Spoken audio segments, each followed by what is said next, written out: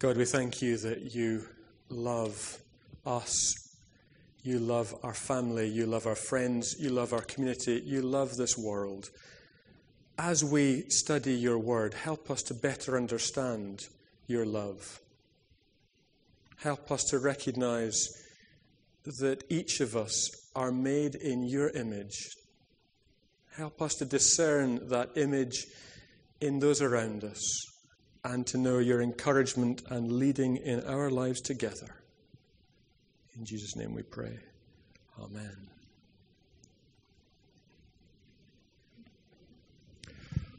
Love, struggle, passion. Am I talking about Harry Potter, or is it the life of David now? The main purpose of the book of Samuel, however, seems to have been to record the establishment of kingship in Israel and to explain its theological significance.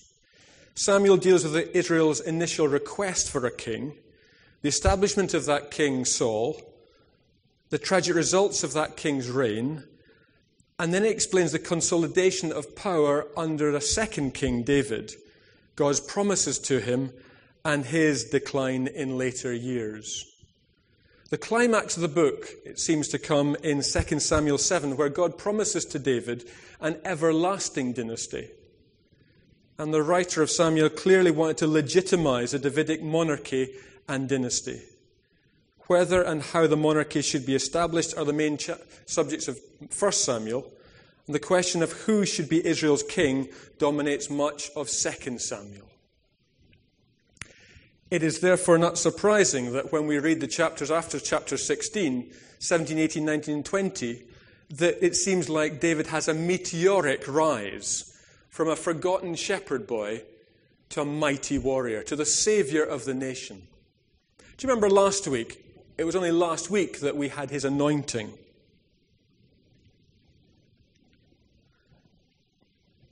And the picture there is one where Samuel goes to anoint. God's led him to this family. And in a ceremony, which is going on, Samuel's feeling, I haven't got a yes yet, Lord. What's going on here? What's going on? And he becomes a bit desperate and he says to the father, is there nobody else here in your family? And the father thinks, oh yes, I've got a younger son. He's just a child. Do you really want? Yeah, bring him. And with that child David arriving, the Lord whispers, yes, this is the anointed one. And so in the chapters that follow that, if you look at 17, 18, and 19, you can see David becomes the king's musician, possibly physician as well, because the music helped soothe Saul's mind, we read, and his heart. And then we have that amazing story of David defeating Goliath. Fantastic stories. Difficult if you read them together, sometimes the chronology of them, because at the end of the story of Goliath, which comes after being a musician, Saul turns to Abner, his chief director, and says, who is that young man? Which is a bit strange chronologically. And yet together, as people have looked to record the story of David, there are so many things, important things, that people want to get in there about the king, the greatest king of Israel, possibly the greatest king Israel ever had. Fabulous stories. And it's somehow 15 years, it's worth thinking about the chronology, 15 years is possibly the time after which David comes to the court before he becomes king himself. And so how does he sit with that time? How ambitious is David? How does David feel about this anointing he's been given by God? And yet Saul continues as king, and David continues to respect Saul as king. Interestingly, in the passages that we've got, in those chapters, David does not try and make God's will happen. In the circumstances of those chapters, God is the one that takes the initiative. And maybe that's true for us. There's things that God's put on our hearts, passions that we've got, things that we feel is from God, and yet the circumstances or the time doesn't seem right just yet.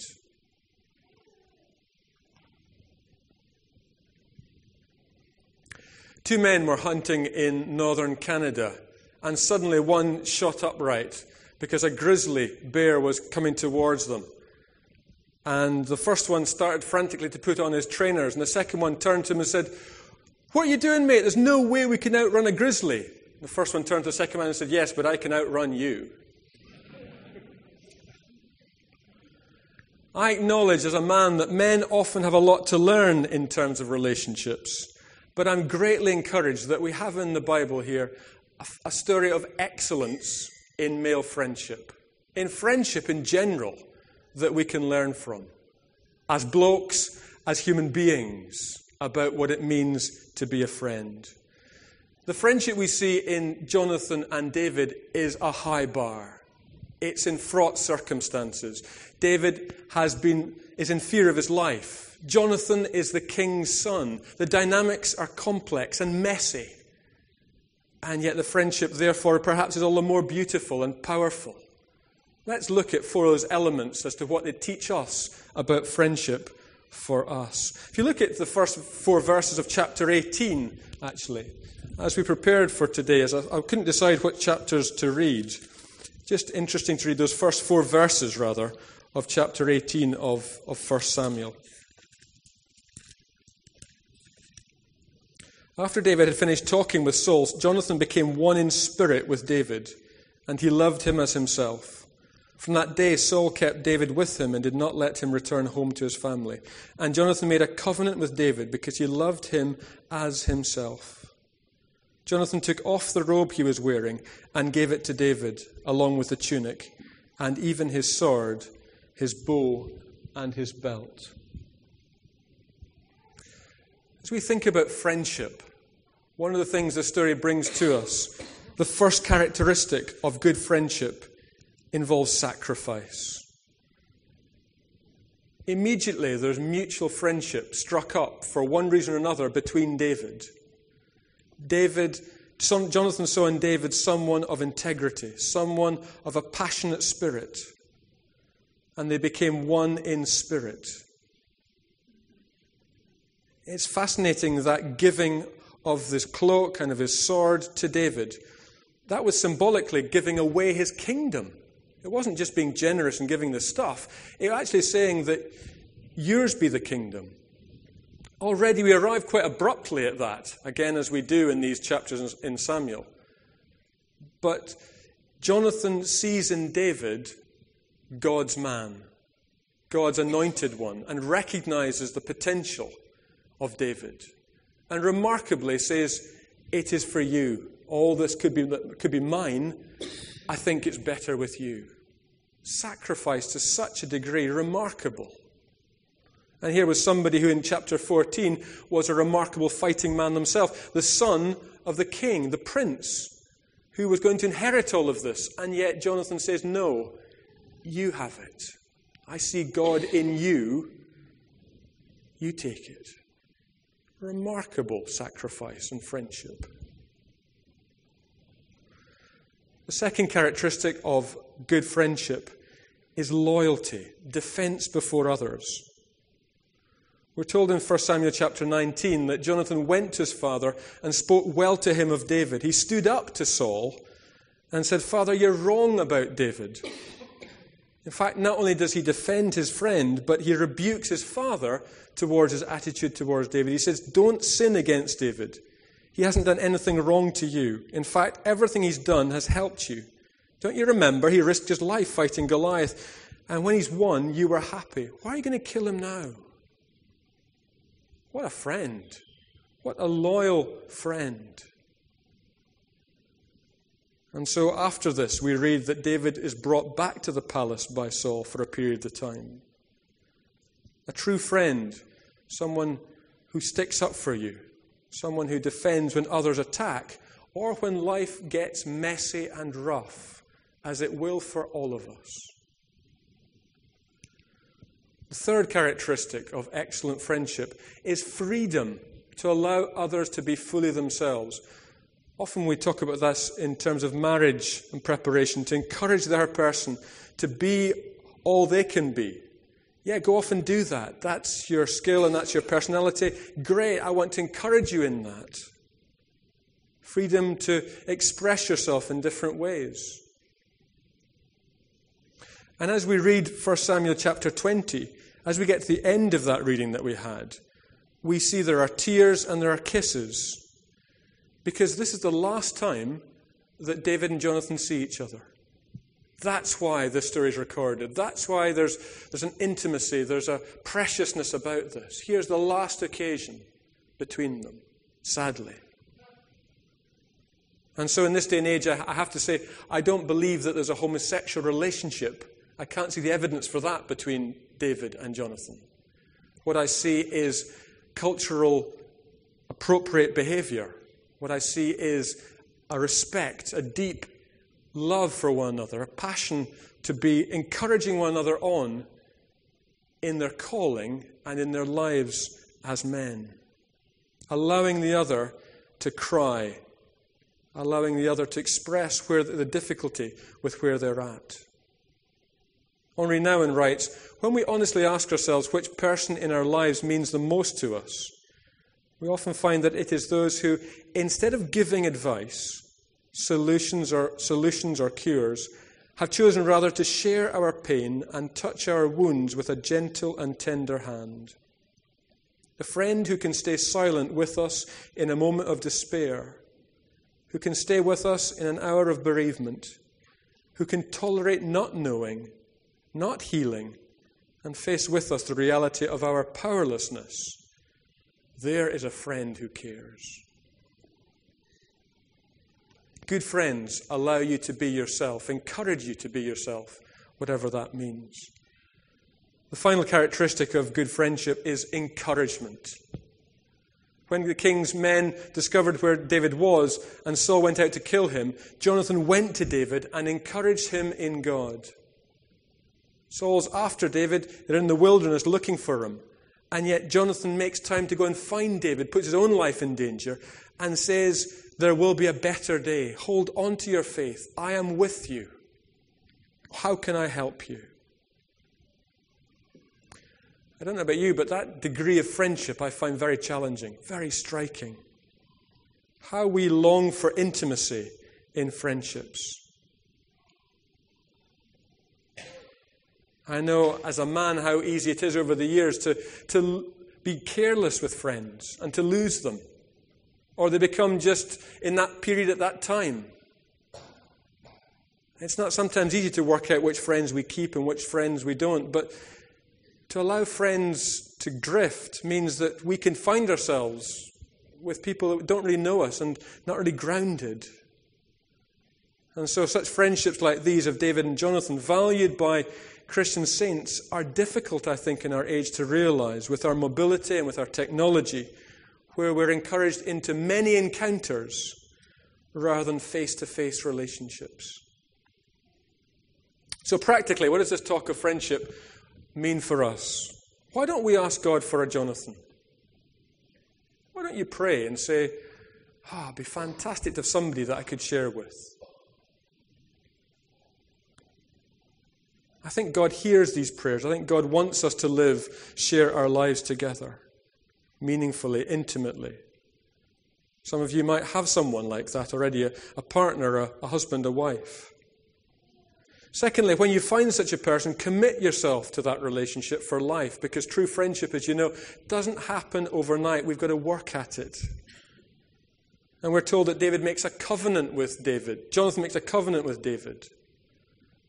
More than just a contract. It's not just about using people or being entertained in friendship or titillated or stimulated. But good friends are friends in season and out of season who stay with us and work things out. And the final thing is to be a friend that is good for one another. To be good for one another. Will others say of you, it was good to have spent time with you? Proverbs 27 says, iron sharpens iron. One man sharpens the wits of another. Are you the kind of person that sharpens your friends? Last week we got some pretty shocking news of a 70-year-old who was known to us, who had been having a series of affairs. Quite hard to get a head around. And the family were devastated by the news, and his friends were were shocked. I know some of his friends felt sad and maybe even guilty that they hadn't said anything before now. I have on my study wall at home, be bold with people. Love means asking bold questions. Because we love people, don't just settle for pleasantries. Underneath that I've written, Holy Spirit, transform me through others. The story of Jonathan is beautiful. It's great to have such intimacy there in the Bible, particularly between men expressed. Let us allow ourselves to be transformed in our relationships and in our friendships by one another.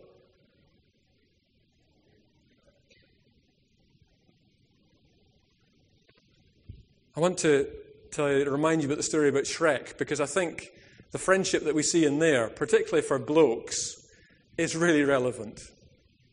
I don't mean us blokes are all ogres, though most of us are, but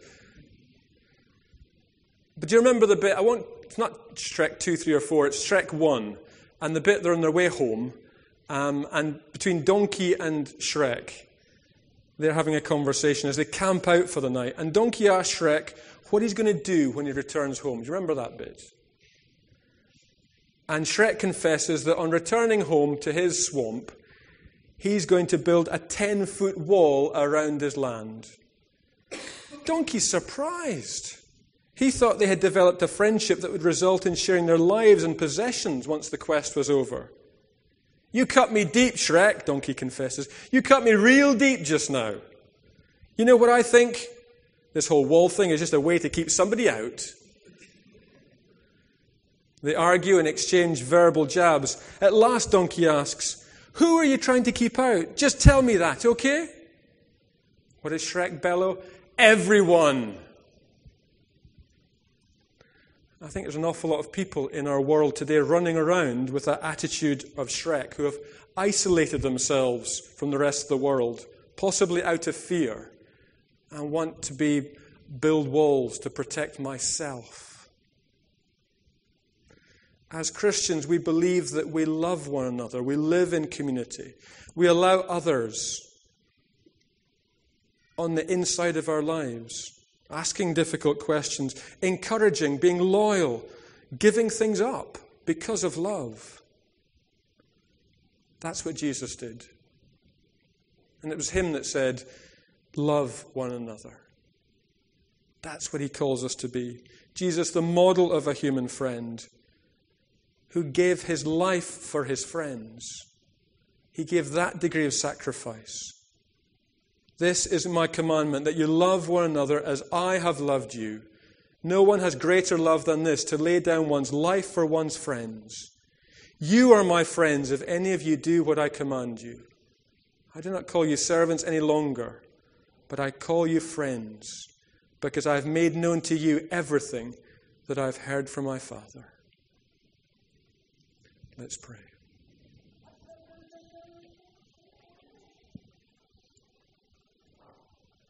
God, as we come to church, there's times we feel we're looking in the mirror and we don't like what we see. You invite us to stay a little longer and to look again and to see the person that you see, made in your image.